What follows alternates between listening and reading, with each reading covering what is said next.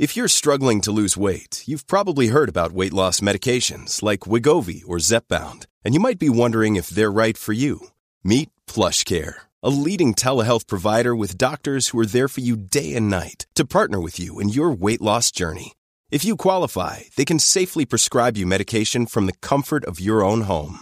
To get started, visit plushcare.com/weightloss. That's plushcare.com/weightloss. plushcare.com/weightloss.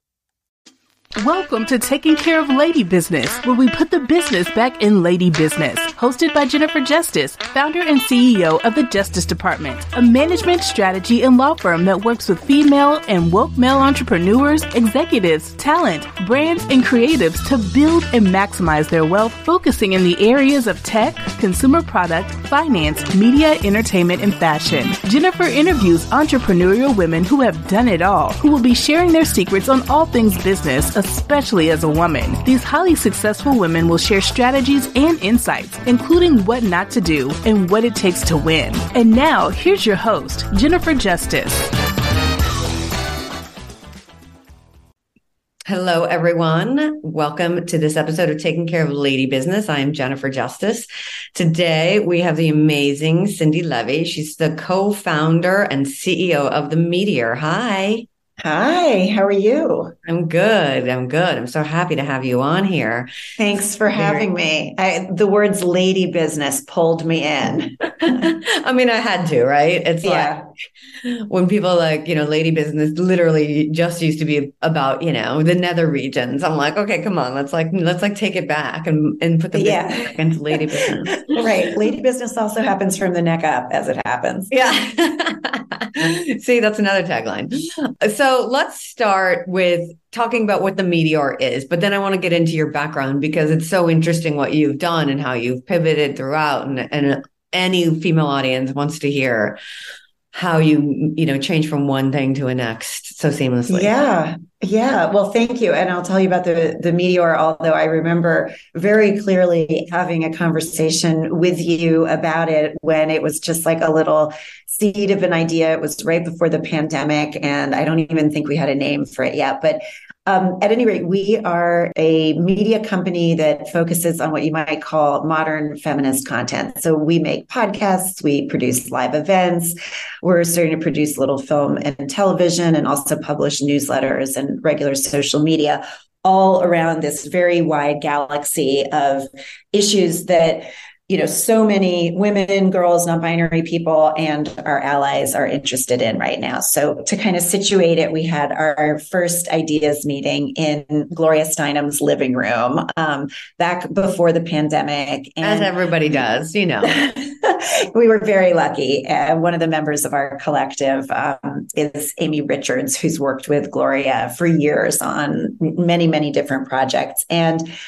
she said, listen, this is where Ms. Magazine started back, literally this living room back in the 1970s. And so that kind of led us into discussion and thought process around what does that look like today? So, we're not a magazine, we're not, trying to drive anybody to a website, but we are a home for, what we think is really crucial, really engaging, and often kind of neglected storytelling and journalism around issues that really matter to women right now. And of course, the last few years have brought us so much urgency around all of these subjects. I mean, there were a few people in our original founding group, among them, Dahlia Lithwick at Slate, who absolutely knew that Roe was going to fall, that Roe v. Wade was going to fall. But, I don't think most of us could have fully predicted that. And certainly, unfortunately, there are no shortage of issues for us to cover right now that women are really interested in. I mean, sad but true, right? It's like kind of like my business too. Like I started to help women because like the gender gap is too big. The wealth gap is, ridiculously big, way bigger than the pay gap, and our rights are being taken away. And I wanted to be an advocate for women, but the problem is you actually start a company to become redundant. You know what I mean? Like, I don't want this problem to exist. I want to help to get rid of this problem, and it just seems that now we have even more of a reason to exist in the last 3 years, which is crazy. Like how backward everything has become. All right. So the Meteor sounds amazing. And and we'll talk a little bit more about that, but I also want to go back and make sure we get in, like, how did you get here? Where did you start and what led you to the Meteor? I mean, I've always worked in media, and my previous life was in magazines. I was the editor-in-chief of Glamour magazine for a long stretch. And then before that, Self magazine, which was and is very health and fitness focused brand. I was definitely at my fittest when I was working at Self. And although it was funny because I always tell the story that there was a moment when my then boss, who was the chairman of the company, called me to his office and told me that he wanted me to move over to Glamour and be the editor there. And not my first thought, but definitely like my second or third thought was like, oh, maybe now I don't actually have to run the marathon that I had been training for, the literal New York City marathon at Self. So I did end up running it, but I didn't have to have like quite the high standards that one has, if you're doing that, running a health and fitness magazine. But at any rate, I've always just been interested in, like probing all of the issues that go on in women's lives that are, I think certainly when I started in media, but even today, sometimes neglected by the quote unquote, like mainstream media, which tends to be, more male run, certainly, still today, very white run, even in places where there's more gender diversity, there tends not to be much racial diversity. And so I just, I'd always been really interested in exploring the kind of media that people often write off as like quote unquote women's media. So, during the time that I was at Glamour, which of course was a very wide ranging magazine, lots of people were coming to it for the fashion, for the beauty, for the relationship content, but we saw increasingly that people were really interested in hearing about, the kind of broader context of political issues, what's happening, in the workplace, what's happening in their financial lives, and projects like Glamour Women of the Year, which was our annual event honoring, incredible women of all kinds, including trans women.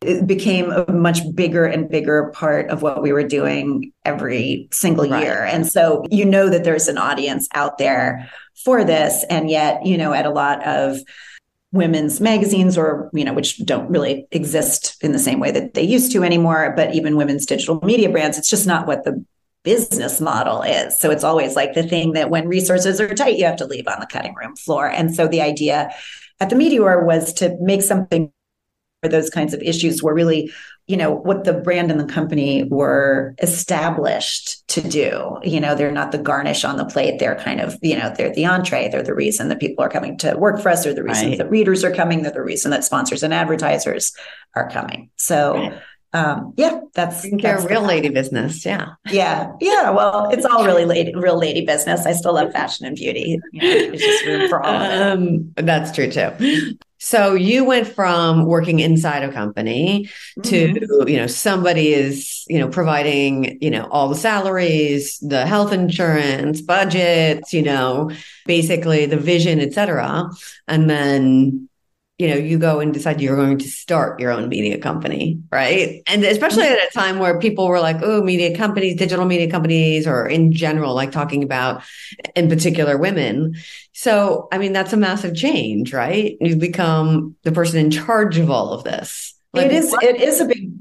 What led that? Like, I mean, how did you, a lot of people always want to know, like, how did you decide you could do it? Like, what did you surround yourself with to do that? Yeah. I mean, I think, in some ways it didn't feel like a big leap at all, because I do think, most editors in chief, particularly, if you've been with a brand for a long time and you've seen it through lots of different market ups and downs, and like leaning into video and leaning into digital and leaning into live events. And, certainly over the last, 20 years in media, something was always changing changing. And I don't think you could be a sort of awake and alert editor-in-chief if you weren't constantly thinking about strategy and dealing with things like, right sizing your staff for, whatever direction the company needed to go in. So I don't think like the pieces around, budget management, things like that, those didn't feel like a stretch. I think, the interesting thing is just, first of all, raising money for a company that was like completely new to me. And PS, since we are talking about like taking care of lady business, like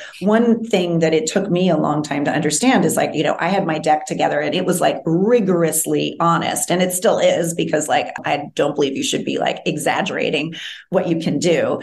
And, I would go into these meetings and people would be kind of like, wanting me to say like, this is going to be the Uber of feminism and we're going to make you like $3 billion. And I'd be like, no, this is going to be like a profitable, which in media is a huge victory in and of itself, like intelligent company is going to return money to its investors who are, by the way, almost exclusively women and, underrepresented groups in general. And B, you're going to be producing great work along the way, but there was this like real push. And so then I started to look at other people's investor decks and, because you do this all the time, the extent to which like people, and not exclusively men, but like frequently men, just like lie in those things. I could not believe it. Like you read these decks and you're like, you're not going to do that. There's no way you're going to do that. And you're definitely not making that much money in that period of time. Yeah. And so I'm not saying that the moral of that story is, like go out there and bullshit in order to get investors. But I do think that like there's a certain, kind of like modesty with which I was sort of approaching the project. And I like to think like I kept the faithfulness and the honesty to the numbers, but also, realized that like you have to be incredibly evangelical in order to get people on board with your vision. Cause, that's certainly like what all the guys are doing. Yeah, no, that's true. The evangelical part is absolutely true. You have to be an amazing salesperson in order to like start your company and make it grow. All right. So you cross that hurdle. You're like, okay, I can raise the money. I have it. And when did the Meteor officially launch? We launched right around the time of the 2020 election. So we kind of soft launched right before that with our weekly podcast, Undistracted, which is hosted by the absolutely wonderful Brittany Packnett Cunningham. Yeah. And, literally launched like 3 weeks before the election. And, people were like, why are you launching right before the election? But like Brittany had something to say, and it was really important that we be out there. Then we sort of fully launched the following summer of 2021 with other platforms, other podcasts, live events that we've done in partnership with brands like Gucci, or Chambord was the first sponsor of our podcast. We've done projects with Audible, and it's been just a huge amount of fun. And, one of the things that's sort of new for me is also starting to really develop some of our IP into larger projects. So I co-hosted a podcast with the Meteor called Because of Anita, which was about the 30th anniversary of Anita Hill's testimony. And we had the first public conversation between Anita Hill and Christine Blasey Ford. It was really beautiful. I co-hosted it with the absolutely wonderful journalist Salamisha Tillett, who also just won a Pulitzer right after that project for her work with the New York Times. And we're now developing that as a docuseries, and that's been a lot of fun. And that piece of it is new to me, so it feels exciting. So when you are, so if people like want to interact with the Meteor, like how do they do it other than, a podcast? We're on social media. We're most active on Instagram and TikTok. So you can just follow us at The Meteor on Instagram, and I hope you do. And you can also sign up for our newsletter. There's a link right on Instagram. It's probably the easiest way to do it, or you can go to our website to sign up for the newsletter. The website is wearethemeteor.com. And we have a wonderful, at the moment, twice weekly, although we have some exciting plans for expansion, newsletter that really covers the sort of, political and non-political landscape from an intersectional feminist point of view. We have a couple of really wonderful writers.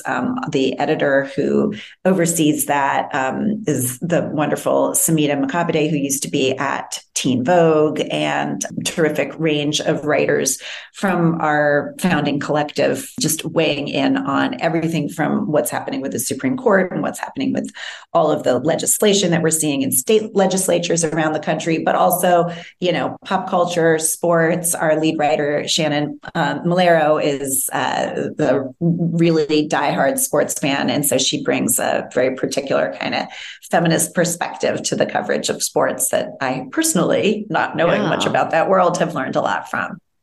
So, obviously in your background and what you were doing as an editor and over all of the years, and we kind of hit on this a little bit earlier. It's like everybody thought like, oh, women don't really want to talk about, politics. We only care about, clothes and beauty and et cetera.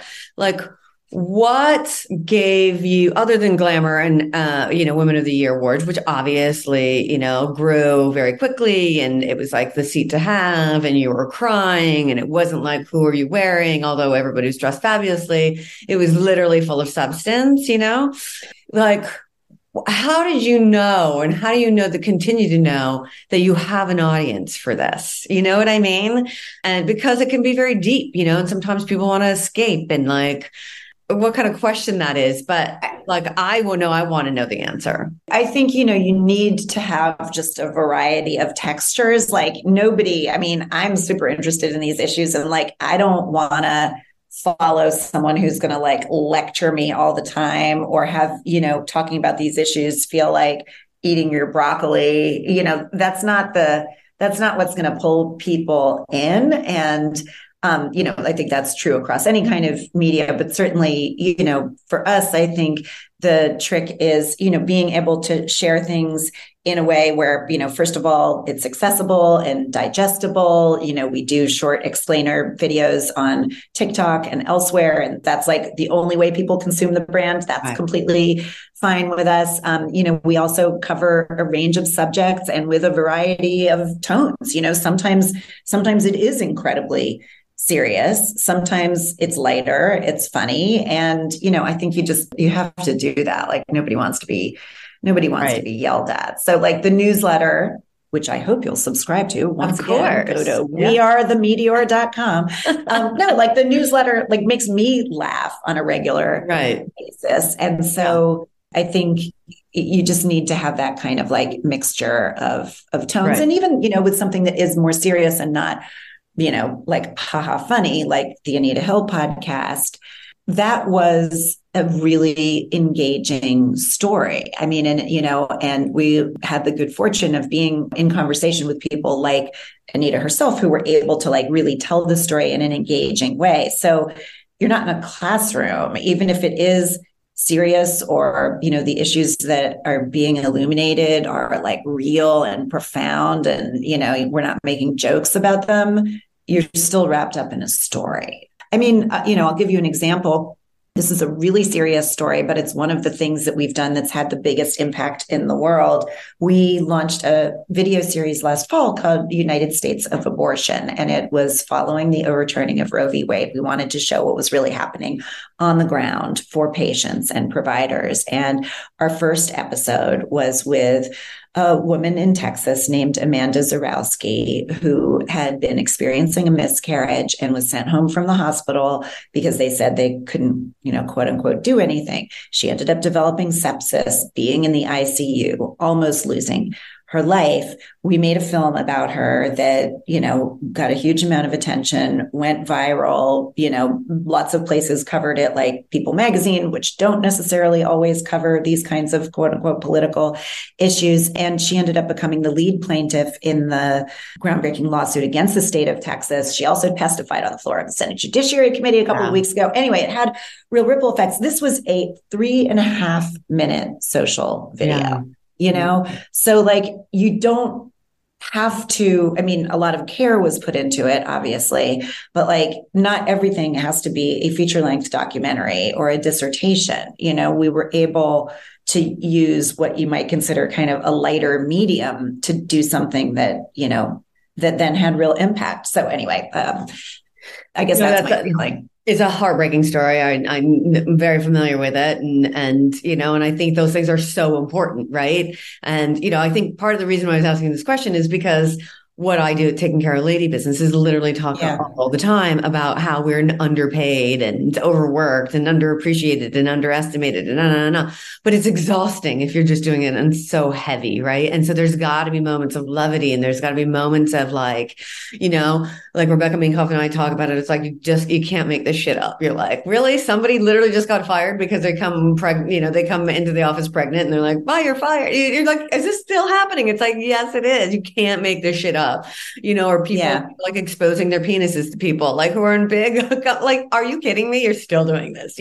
Like, you have to, no one wants to see that. No one wanted to see it 50 years ago. Definitely no one wants to see it in 2023. Or people complaining like, oh, well, what are men supposed to do? It's like, oh, you know what? If you wouldn't say it in front of your mom, your sister, or your wife, or your daughter, don't do it. How about that? Yeah. Super easy. Yeah. All these things. So it's like, it's hard to like have that like equal balance of like, oh, I'm going to put it up and like, really like make a statement. But at the same time, it's like, it's not all that like serious at the same time. It's like levity in it, as horrible as some of these stories are. So, I mean, I love everything you're doing. I love, appreciate how you're bringing it, because it's not easy. It's like a really delicate balance in order not to turn everybody off, because these stories, they need to be told so people can be educated, right? I mean, one of the things that men say all the time is like, I didn't realize that women were only getting 2% of venture funding. Well, if it's not affecting you, why would you know? Yeah, it is affecting them for the better, right? They're getting exactly. The other way of looking at that is that they're getting 98% of it. So like, why question? And, if it's not hurting you, if it's like benefiting you, then what is your incentive to change it, to make a world a better place? It's a hard thing to do. And I love everything you're doing. That story was super important, like I told, and I just read about the other one, the woman in Florida, forced like the baby was alive for 99 minutes. I was crying.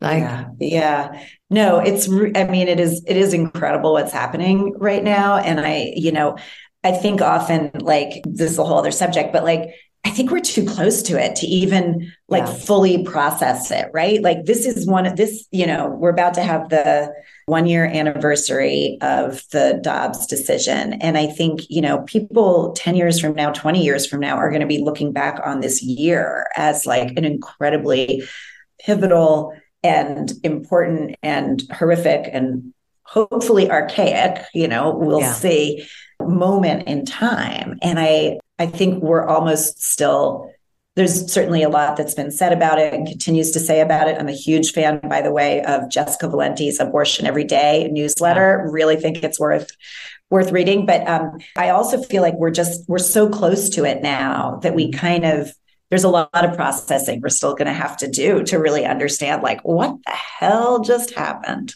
Yeah. I think on the other side too, there's a lot of their processing to go like, what did we just do? Although they haven't admitted for quite some time. I hope so. Yeah. And so let's just be out there on the, on the spectrum of conservative, liberal, the meteor falls. Do you guys take a position?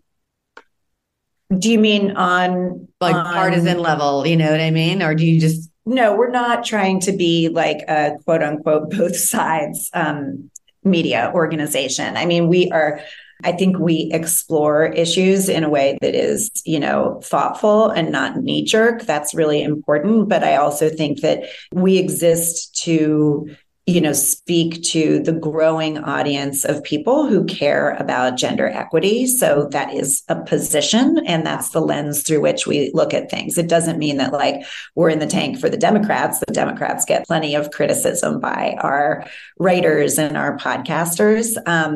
But we're not trying to, give you both sides of issues that really don't have both sides. Like, should voting rights exist, Exactly. That don't have both sides. Yeah. Of course, I mean, and listen, I think, there are the specious both sides arguments. Then there are news organizations that are, just very clear about not taking a position because they want to retain their credibility as news organizations. And I totally respect that. That's not what we're doing. We are a media platform and community for people who are looking at the world, through the lens of what does it mean for women's lives? What does it mean for the lives of people of color? What does it mean for queer lives? That's where we're coming from. So that gives us a particular perspective. In your, while the Meteor has been in existence, have you found that you have more and more men coming to be a part of it?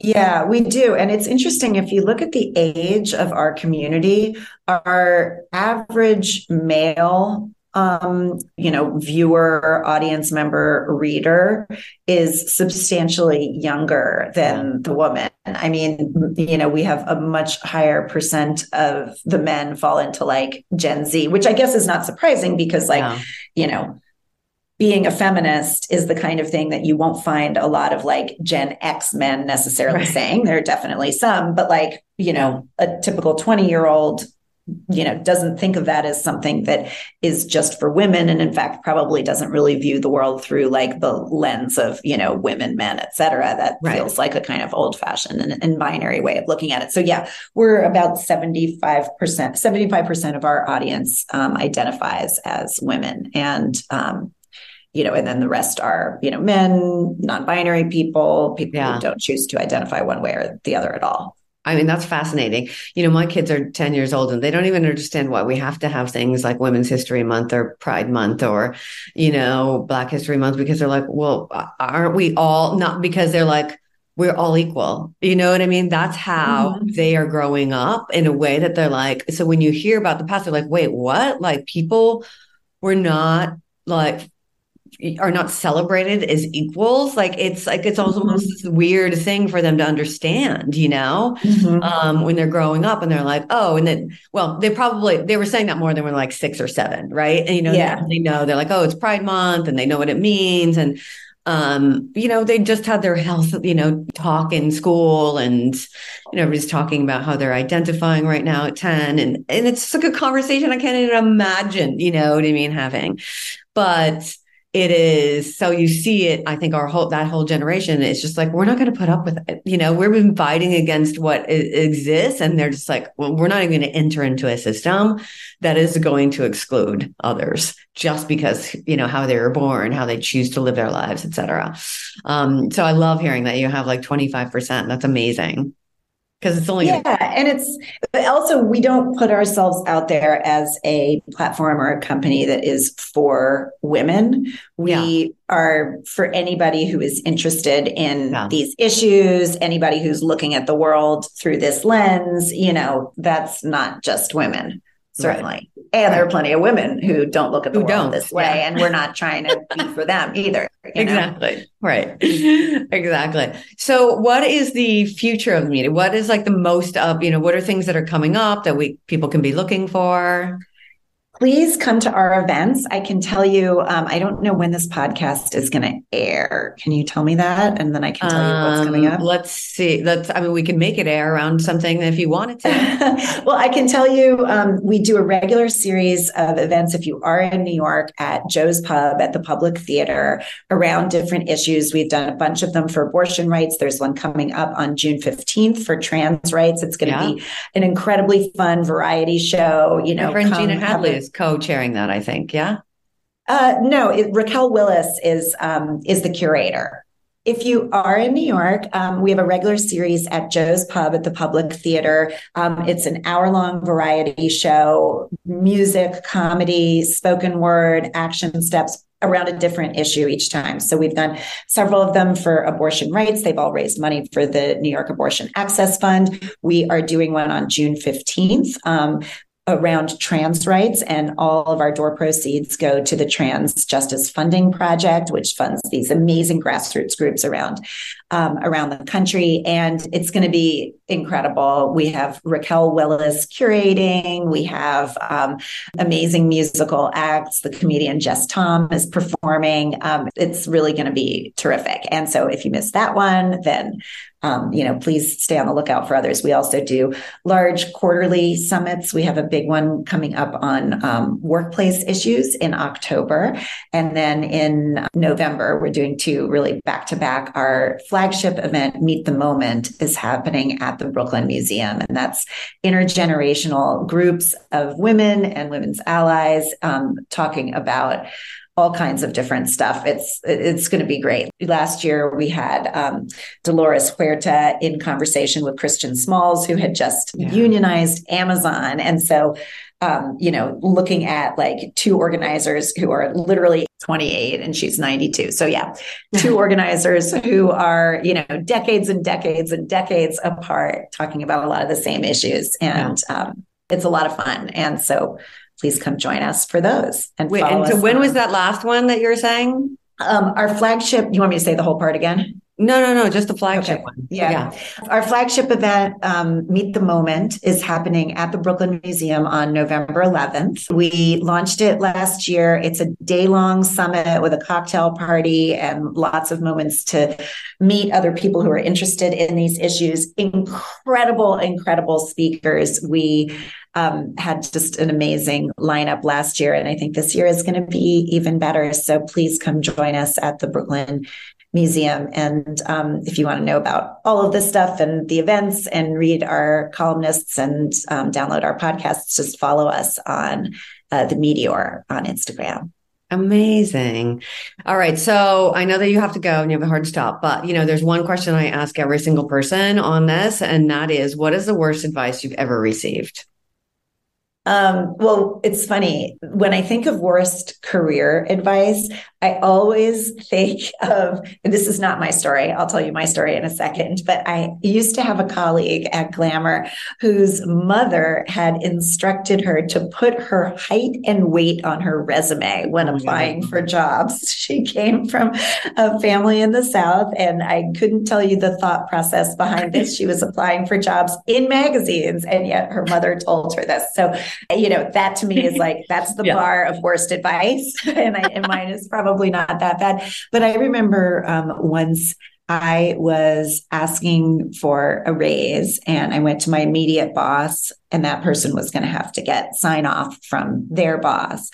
And I explained, all of the things that I had done that year, the successes, the impact to the bottom line, the market value, all of the reasons that I felt I deserved a raise. And this person said, well, I can go argue that because you've had a good year, you should have a more significant bump, but I don't know if I should, because then that will mean that if things aren't going as well, maybe you won't in the future, maybe you won't get as big a bump. And I was like, yeah, I know that. Yeah. I understand that I'm being evaluated on the basis of my performance, and I have performed well. So let's go get me that raise. And so my supervisor agreed, and it all worked out. But I thought, the advice. Don't take that chance. You're going to bet on yourself. Yeah, not to advocate for yourself, because it might, threaten you in the future.